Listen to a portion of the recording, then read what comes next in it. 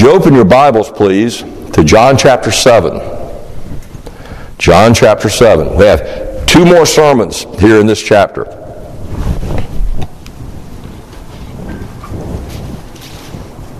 Last Lord's Day evening, we read in verses 37 through 39 that the Lord Jesus Christ offers spiritual satisfaction in eternal life to anyone who comes to Him.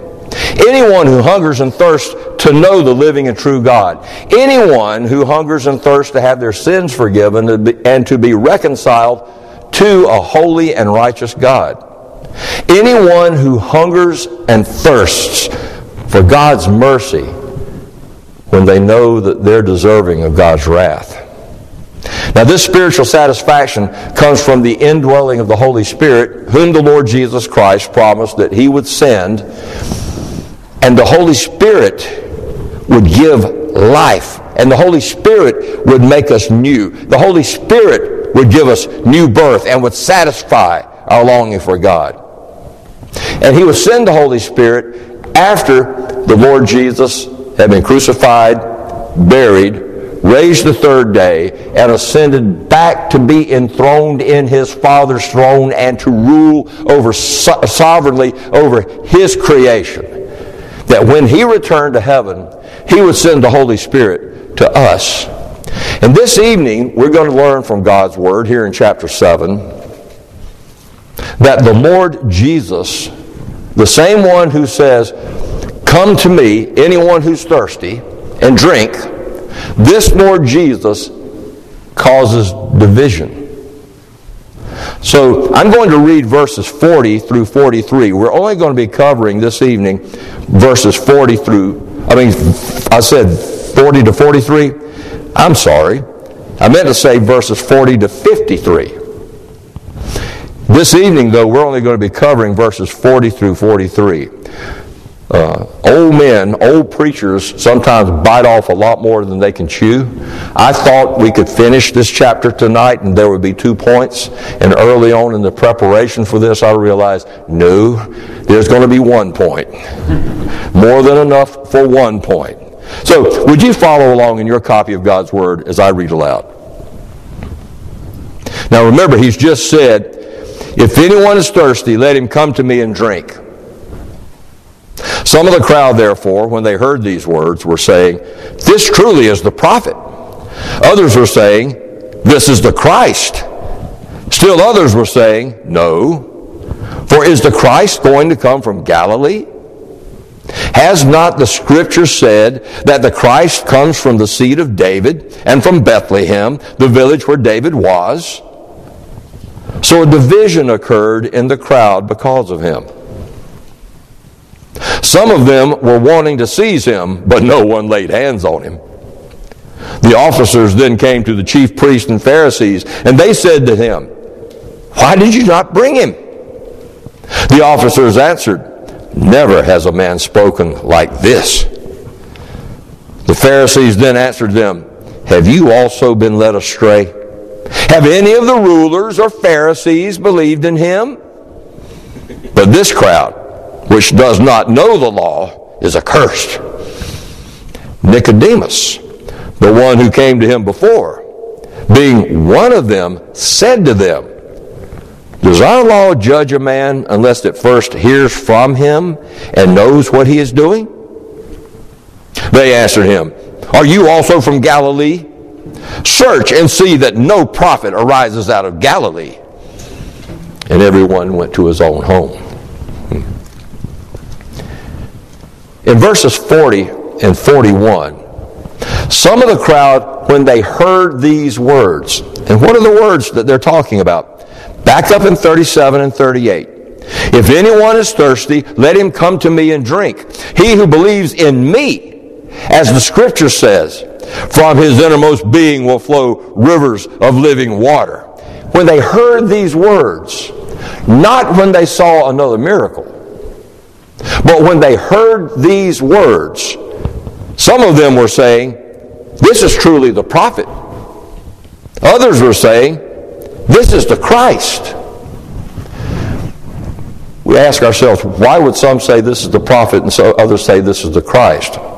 It's because that at this point in history of the Jews, they believed that the prophet that Moses had predicted would come, that is in Deuteronomy chapter 18, was one man, and the Christ that the prophets had predicted would come was someone else.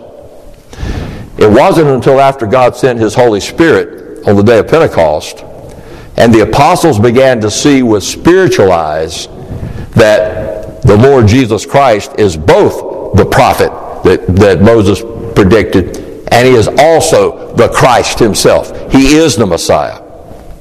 So some of them were saying He's the prophet. Some were saying this is the Christ. And you can understand why some would say this is the Christ when you consider the recent history in Galilee and Judea. Who has been on the scene and caused such an uproar among the religious leaders and such excitement among all the common people? Just a couple of years before, it was John the Baptist. John the Baptist had come with such power in his preaching of repentance that they had even asked him, "Are you that prophet? Are you the Christ?" And he had denied it. John the Baptist seemed to fulfill what they were expecting from the prophet that would bring God's people back to faith in Himself, and from the Christ who would speak with such authority and who would confront corrupt religion. They were looking for the Christ. The believing Jews knew from Daniel chapter 9, verse 20. I'm stumbling over my mouth now. Daniel 9, verse 25, that it was time for the Messiah to appear. The 434 years were fulfilled for the Messiah to appear. They were looking for Him. They were anticipating Him. And John the Baptist seemed to be perhaps the prophet. They all recognized that John was a prophet of God.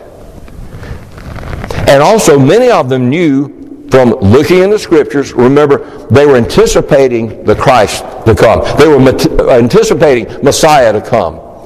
And some of them had been searching in the Scriptures, and they found in Micah chapter 5 that the Messiah would be born in Bethlehem. As I said before, everyone recognized that John the Baptist was a prophet. And yet he had denied that he was that prophet. And he had denied that he was the Christ.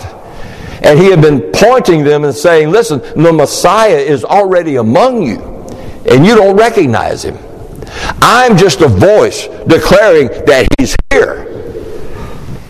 And then later, he pointed to the Lord Jesus and publicly claimed to at least a couple of his disciples, there is the Lamb of God who takes away the sins of the world. John had done no miracles. And the Jews were expecting the Messiah to do miracles. But Jesus was famous for His miracles. Miracles of instantaneous healings. Miracles of casting out demons. And for those who have been in Galilee, even the miracle of feeding at least 15,000 people off of one small lunch. And Jesus' teaching was recognized as being even more authoritative than John's teaching had been. Jesus' preaching was with more power than even John's preaching had been. And John's preaching had been powerful enough to where multitudes had been converted. Multitudes had been brought back to the faith in Yahweh. Multitudes had confessed their sins and been baptized, repenting of their sins, ready to receive the Messiah. But even Jesus' enemies had to recognize and had to admit that He explained and applied the Scriptures even more compellingly than their own theological doctors could do it. Now, we're not surprised by that, Because after all, he is the Word. He is the living Word of God made flesh. But they didn't know that. So now Jesus is calling the Jewish people to come to Him, to have their spiritual thirst fulfilled, to have their spiritual thirst satisfied. And even John would never make a claim like that. So it seems that Jesus meets all of qualifications to be the Messiah, except for one problem.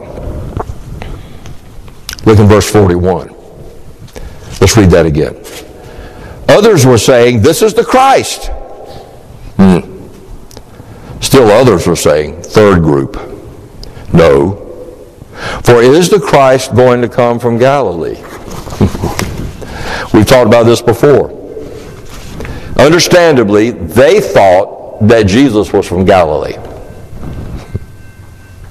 In verse 42, they say, "Has not the Scripture said that the Christ comes from the seed of David and from Bethlehem, the village where David was?" And they're right.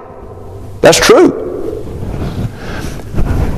The ironic part of this is they think he can't be the Messiah because they think he may not be of the seed of David, and they think he was born in the wrong place.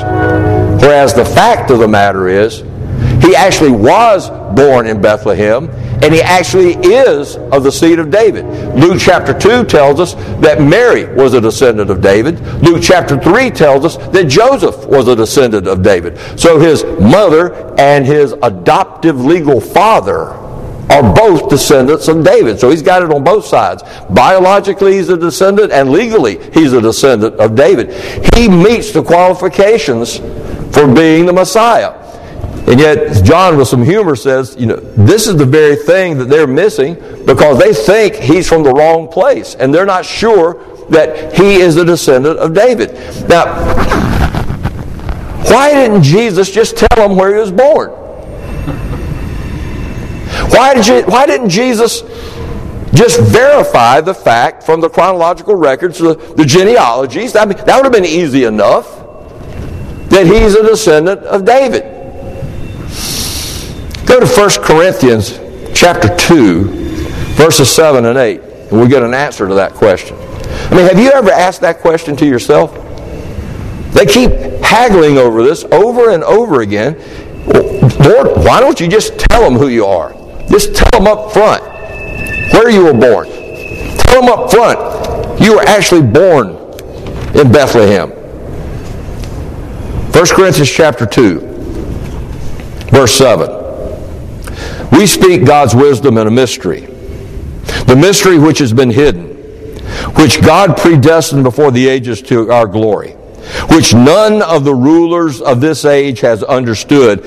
Here it is. For if they had understood it, they would not have crucified the Lord of glory.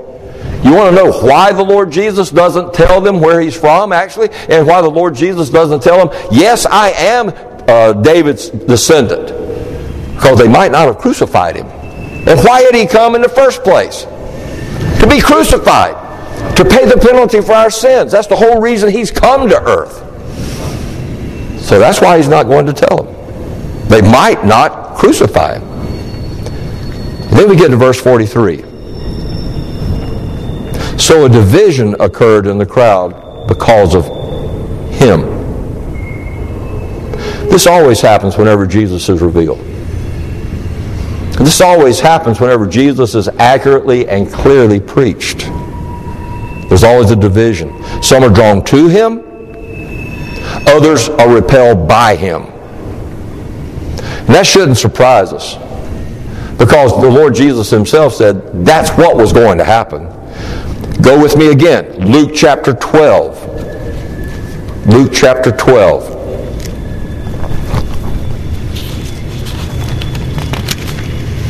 I'll be glad when the pages in this Bible are finally all loosened up. Luke chapter 12, verses 51 through 53. Do you think that I came to grant peace on earth? I tell you no. but rather what? Division. For from now on 5 members in one household will be divided. 3 against 2 and 2 against 3. They will be divided.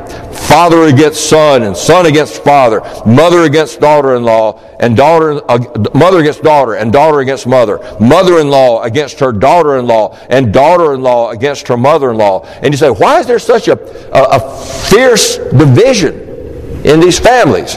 Well, go one more place. Matthew chapter 10.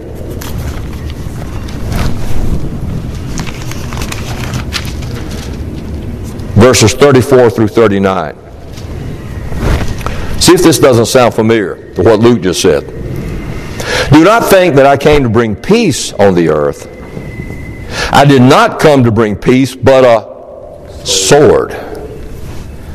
For I came to set a man against his father, and a daughter against her mother, and a daughter-in-law against her mother-in-law. And a man's enemies shall be the members of his household. A man's enemies shall be the members of his household.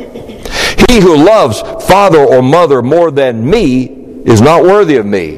And he who loves son or daughter more than me is not worthy of me.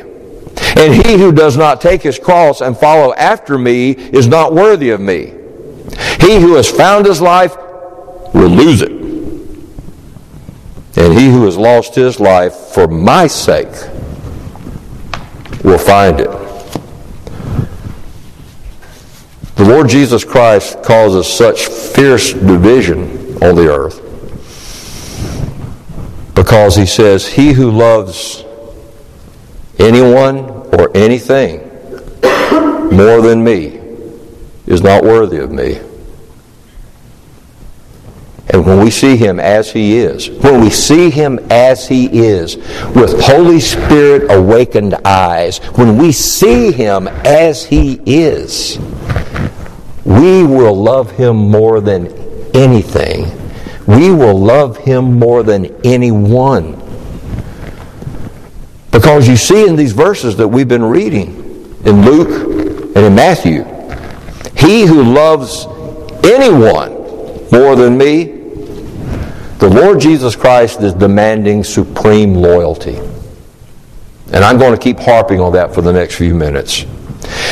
He demands a supreme loyalty, more than loyalty for your family, more than loyalty for your nation, more than loyalty for your old friends, more than your loyalty for anything.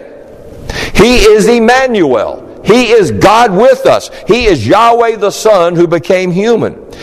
And because he is Yahweh, we are to refer to him the same way that Deuteronomy chapter 6 says we are to refer to Yahweh. Hear, O Israel, Yahweh is our God. Yahweh is one. And you shall love the Lord your God, Yahweh your God, with all your heart, with all your soul, and with all your might. He, the Lord Jesus Christ, created us. He created us. He gave us everything we enjoy. He gave us everything we enjoy. He gave us life. He gave us the physical life we have right now. He gave us the family we were born into. He enabled us, and he made sure we were born in this nation and not in Zimbabwe or not in North Korea or not in communist China. He gave us the job or the career that we have. He gave us that. He gave us the health we enjoy. And whatever kind of wealth we've been able to enjoy, he's the one who gave us. 1 Corinthians 4:7. When we're taking up offerings at Providence, often this comes up. What do you have that you did not receive? And the implication is, what do you have that you did not receive from him? From him. He gives us forgiveness of sins and eternal life. He gives us forgiveness of sins and eternal life when we trust him, when we turn to him. He deserves supreme loyalty. He deserves a loyalty that supersedes any other loyalty to anyone else. Now, I'm not saying tonight that you're not to have loyalty to your family. And I'm not saying that Jesus said you're not to have loyalty to your nation or to your friends.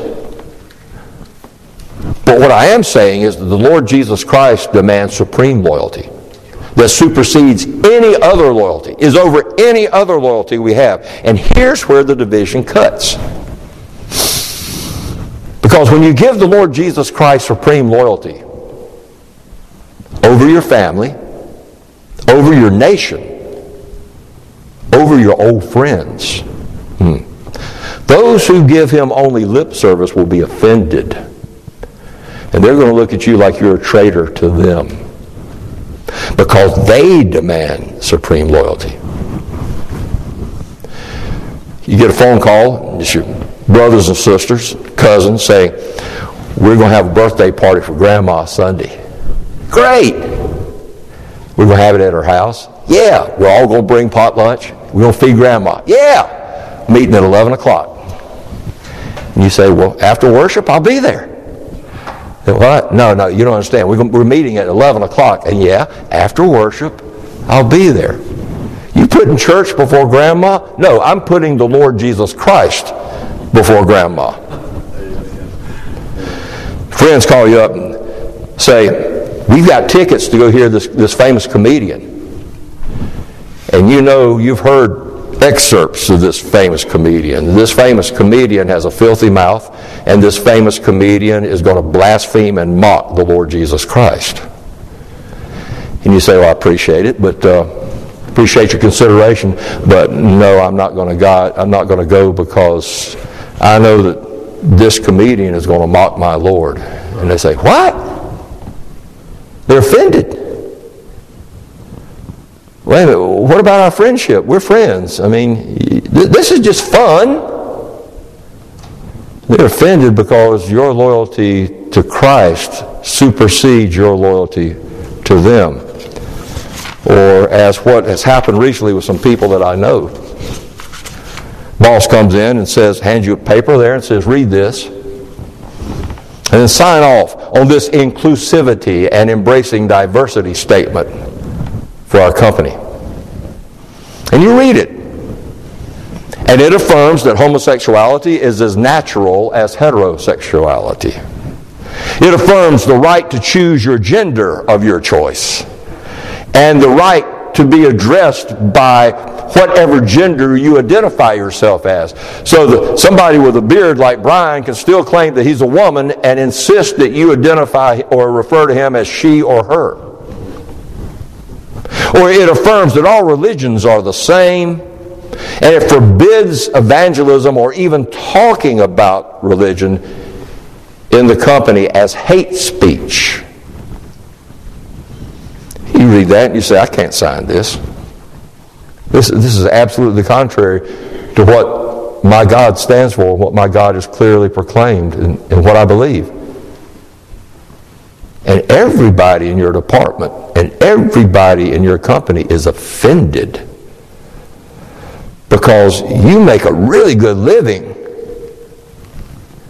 but your loyalty to the Lord Jesus Christ is supreme and supersedes your loyalty to the company.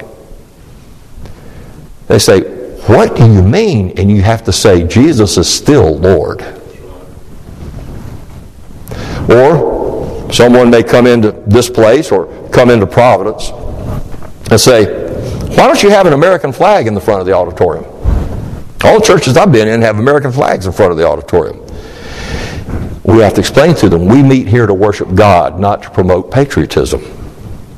You don't like America? Didn't say that. Or as I've said to some people before, you show me your honorable discharge and you've got an opinion. You show me your honorable discharge and I'll show you my honorable discharge, and then we can talk about whether or not we love America. But our love for America is superseded by our loyalty to the Lord Jesus Christ. We're not here to worship America. We're here to worship the Lord Jesus Christ. And they're offended because their nation no longer has your supreme loyalty. And it's because the Lord Jesus Christ demands supreme loyalty and that you give him supreme loyalty that there is a division. He always brings a division. And notice what he said in verse 43, it's because of him. It's because of who He is. He is the way, the truth, the life. No one comes to the Father but by Him. No one. There is no other way. There is no other religion. There is no other truth but Him, exclusively. Or as John chapter 10 verse 30 says, He and the Father are one. Or as John chapter 8 verse 58 teaches that He is the great I am. He is Yahweh. And those who are offended by that are going to be divided from you because of who He is. And as Yahweh, as the great I am, as the way, the truth, and the life, as one with the Father, not the same as the Father. He's not the Father, but He is one with the Father. Then there's a division because we give Him supreme loyalty. Don't be surprised that those who are offended over your loyalty to the Lord Jesus Christ are as hostile to you as they are to the Lord Jesus Christ. Go with me to John chapter 15. Now, what are we talking about tonight? We're talking about the division that the Lord Jesus brings. John chapter 15. Look at verses 18 through 21. This is a promise the Lord Jesus gives to all who would consider coming to Him and trusting Him. If the world hates you, know that it has hated me before it hated you. If you were of the world would love its own. But because you are not of the world, but I chose you out of the world, because of this the world hates you.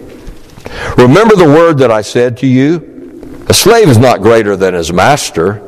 If they persecuted me, they will also persecute you. If they kept my word, they will keep yours also. But all these things they will do to you for my name's sake, because they do not know the one who sent me.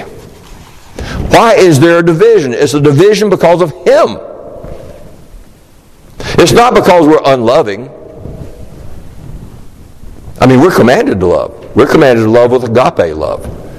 And at some point, as we continue on through the Gospel of John, I will explain agape love yet again. But we're commanded to love our enemies. We're commanded to seek what is best for those who hate us and who persecute us. The Lord Jesus Christ did that, and He commands us to do that. And we give Him supreme loyalty, and so we do that. It's not because we're unloving. It's because we belong to Him. And it's because we give Him supreme loyalty. And the world demands supreme loyalty. Your flesh demands supreme loyalty. But we give it to Him, and therefore in the eyes of the world, in the eyes of your family, or in the eyes of your old friends, or in the eyes of patriots, you may seem to be a traitor because you put Christ above all the others. Your loyalty to Christ supersedes all other loyalties. In Massachusetts, we had a lady, matter of fact, she was the first lady converted in the church up there, Doreen. I think she's probably with the Lord now. Doreen was raised Roman Catholic. And when she came to faith in Christ as an adult, and she began to tell her family, whom she loved dearly, about Christ, because you want the people you love to know Christ and to be saved, they turned on her like a pack of wolves. You know why? Because she had turned away from Roman Catholicism and the lies of Roman Catholicism to embrace the truth that's in Christ. And they looked on her like a traitor, because she is from an Irish family. And to be Irish is to be Catholic. And to be in this family is to be Catholic. And when you've turned away from Catholicism, you've turned away from us. So her supreme loyalty to the Lord Jesus Christ cost her the hostility of her family that she loved. Don't be surprised if they hate you because they hate me. I get the Voice of the Martyrs prayer list every Friday. And it's amazing to me how many times in the Voice of the Martyrs you'll have a young couple in Laos or in Nepal or in Vietnam or especially in India, it seems. Young couple will come to faith in the Lord Jesus Christ. Some traveling evangelist comes through and telling their villages, preaching in their village about the Lord Jesus Christ. And they come to faith in Him. And all the family members in their village who are Hindus turn on them and kick them out of the family and will have nothing to do with them. And oftentimes what happens is the village leaders in their village will say, because you have turned away from Hinduism, because to be an Indian is to be a Hindu. And because you have turned away from Hinduism and from our gods, plural, our 1 million or so gods, and because you will not participate in our idolatrous festivals anymore, you can't use the village well. Or they'll confiscate their land, their farmland. That seems to happen in Laos over and over and over again. The village will confiscate their land and say, you can't farm here anymore. And then they'll confiscate their house and say, you can't live here anymore. And they're hated by their own families. And they're hated by their closest friends. Why? Because of Him. It's not because they don't love Him. It's not because they've done something weird. It's not because they consider themselves better than their family or better than their friends because they come to faith in Christ. Good night. When we come to faith in Christ, we realize what a bunch of rotten sinners we are. And we know we're less than most of the people we know. When I was first converted, I can remember in my foolishness, in my ignorance, praying one time and asking the Lord, Lord, why have you saved me and not Jim and not Peacock and not Gurley? Because they're all so much nicer than I am. I saw myself for what I really am. And I was just stunned that God would choose to save something like me. Yeah, they don't turn on us because we're holier than thou or because we're snooty. They turn on us because of Him. You see, He has our supreme loyalty. And it's not the village, it's not the family, it's not the job, it's not the nation anymore. And they demand it. They demand supreme loyalty. But here's the question. And somebody might ask this. But didn't Jesus say that He would draw all men to Himself? Why is there division if Jesus said He would draw all men to Himself? Didn't He say that? Well, yes, He did. In John chapter 12, verse 32, He said, if I am lifted up from the earth, I will draw all men to me. Well, if He draws all men to Himself, shouldn't that unify people rather than causing a division because of Him? You need to understand that the word all can be used in two different ways. Keep this in mind anytime you hear the word all being read or being preached. It can mean each and every one. That is all without exception. Or it can mean all kinds. That is all without distinction. In John chapter 6 and verse 37, we have the word all being used to mean each and every one. That is all without exception. All that the Father gives to me will come to me. Each and every one that the Father has given to the Lord Jesus Christ will come to Him and will be saved. But here in this passage, John chapter 12 verse 32 is what I'm referring to, I will draw all men to me. It means all kinds of people will be drawn to Him. You say, now wait a minute, Harry. How can you tell when it means which one of these? Well, you look at who responds. You look at what actually happens.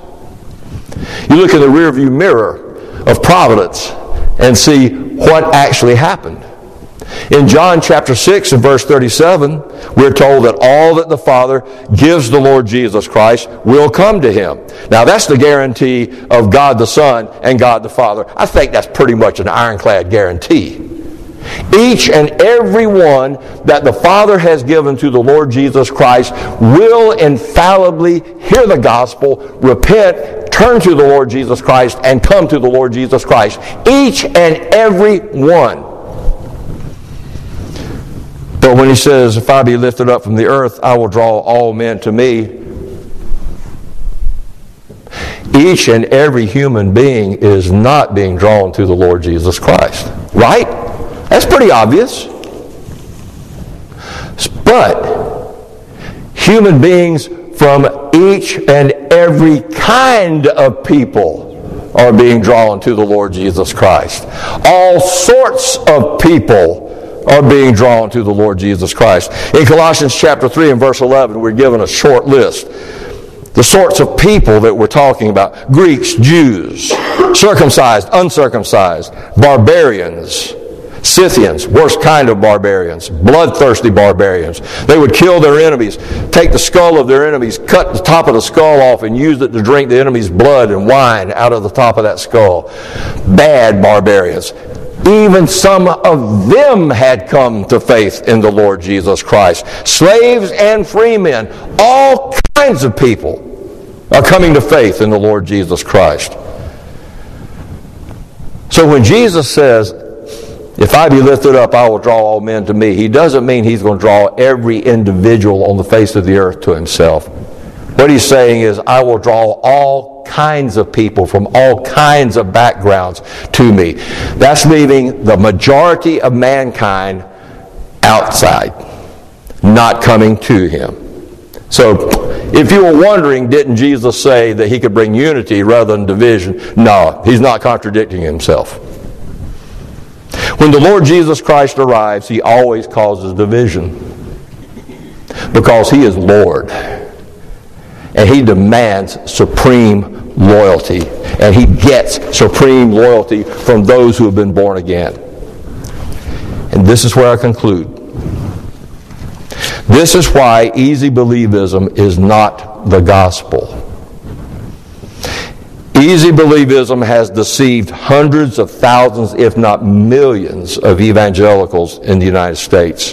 Deceived them into thinking they were saved when they're still under the wrath of God. You say, what is easy believism? What are you talking about? Easy believism teaches that you can accept Jesus as your Savior without receiving him as your Lord and still be saved. I have yet to find any place in Scripture where we're told to accept Jesus as our Savior. You know what it means to accept, don't you? When you accept someone, it's the greater condescending to the lesser. I come to your house, and you accept me into your house. You own the house. You are the greater. I'm coming to eat dinner at your house. I'm the lesser. So you accept me in. If I don't know what I'm talking about, and I need to be educated, and I apply to this school says he's an ignorant as a brick, but we'll accept him. They are the greater. I'm the lesser. When it comes to Jesus and sinners, who's the greater? So who accepts who? Yes, we don't accept Jesus. Jesus accepts us. But easy believism says, just accept Jesus as your Savior. Chop him up into pieces. You can't chop Jesus into pieces. He is Lord. If you're going to receive him, if you're going to welcome him, you welcome him as he is, as Lord and Savior. But easy believism says, don't worry about that Lord thing. Just accept him as Savior. Don't worry about giving him supreme loyalty. Just pray this prayer. That's how it usually goes. Pray this prayer, some little form prayer they've got. And you pray this prayer and you'll be guaranteed to escape hell and to gain heaven. Have this little religious experience with us right now. And you'll be guaranteed to escape hell and gain heaven. Even though there's no new birth of the Holy Spirit, even though your heart's not been changed, Even though there's no saving faith, because saving faith is receiving Jesus as Lord. If you confess with your mouth Jesus is Lord and believe in your heart God has raised him from the dead, you will be saved. For with the heart one believes unto righteousness. That is, in your heart you believe he's your Lord and you receive him as your Lord. And with the mouth confession is made unto salvation. But even though there's no saving faith, even though you've just gone through the ritual, even though you've just given mental assent to some religious fact, you're saved. In easy believism, pleasing the Lord Jesus Christ is merely an option. It's not a heartfelt daily goal that comes from an indwelling Holy Spirit. It's a conversion that doesn't convert. Now, what kind of conversion doesn't convert? All it does is horribly deceive those who've been lied to. And I'll say it again, who've been lied to. It promises peace with God when there is no peace with God. And the proof that there is no conversion is there's no division from the world because of Christ. Young man, say he's 15 years old. His preacher does a really good job one Sunday of preaching on the horrors of hell.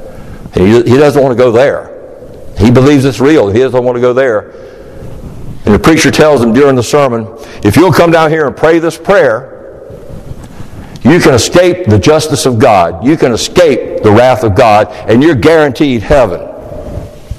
And so he goes to the front, and he prays the prayer. He says the words with the preacher, and he leaves thinking that that prayer is some magic charm that's going to protect him from the justice of God and from the wrath of God.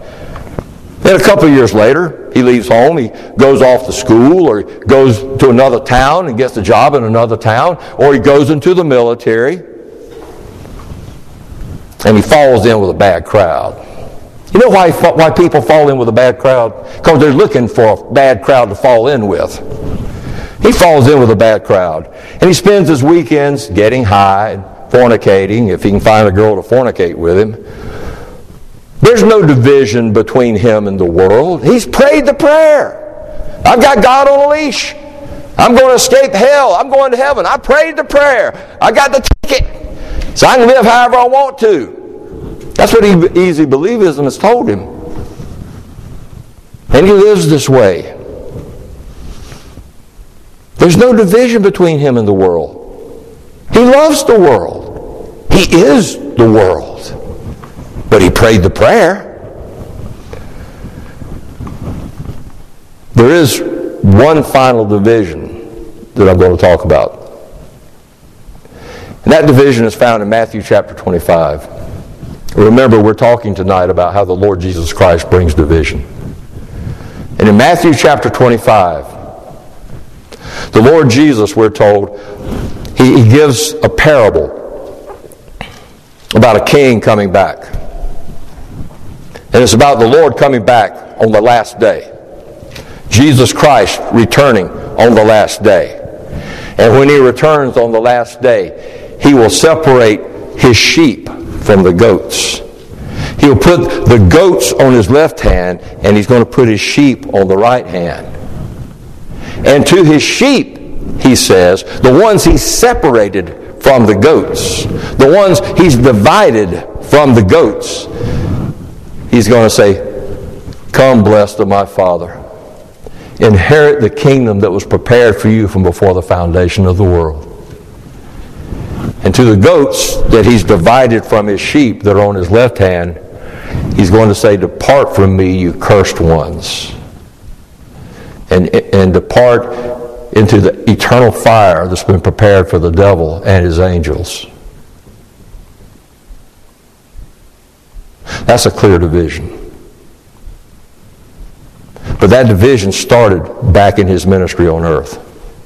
That division is still happening today when people come to faith in the Lord Jesus Christ. And because faith in the Lord Jesus Christ inevitably brings division from everything that is anti-Christ, we, like our Lord, urge those who are interested in Him to to count the cost of taking up his yoke. To count the cost. The cost is he gets supreme loyalty over everything else, over everyone else. If your family says, if you love us, you would leave that Bible teaching church and you would come back to our church. If you love us, you would stop all this teaching your children all these horrible stories out of the Bible and stop making divisions between us and you. No, if I love you, I will divide from you so that you can see the clear difference. If I love you, I will give supreme loyalty to my Lord Jesus Christ, and I'll pray for you. We warn people, but when you come to the Lord Jesus, realize he gets supreme loyalty. All that you are, all that you have, are his. Now you love your family, you love your nation, you love your friends, but he gets supreme loyalty. Is that pretty plain? But when you realize, when you're coming to the Lord Jesus Christ, is it because you have decided that you're going to do this? Is it because out of your free will and out of your great intelligence and out of your spiritual superiority, you finally decided, I think I'll just go ahead and get saved. I think I'll do Jesus a favor. I'll get saved now.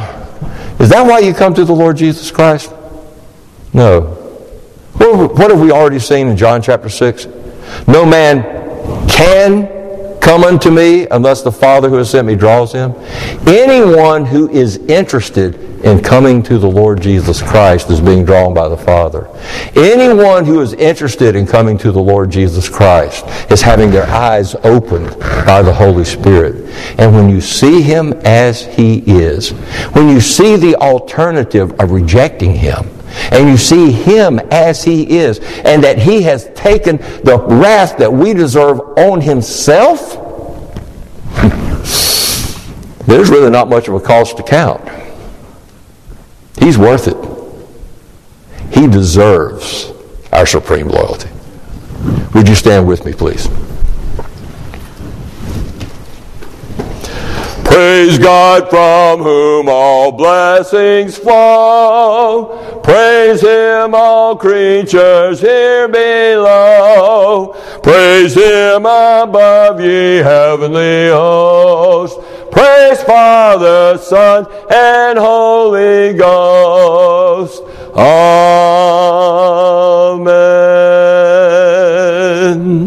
And we are dismissed.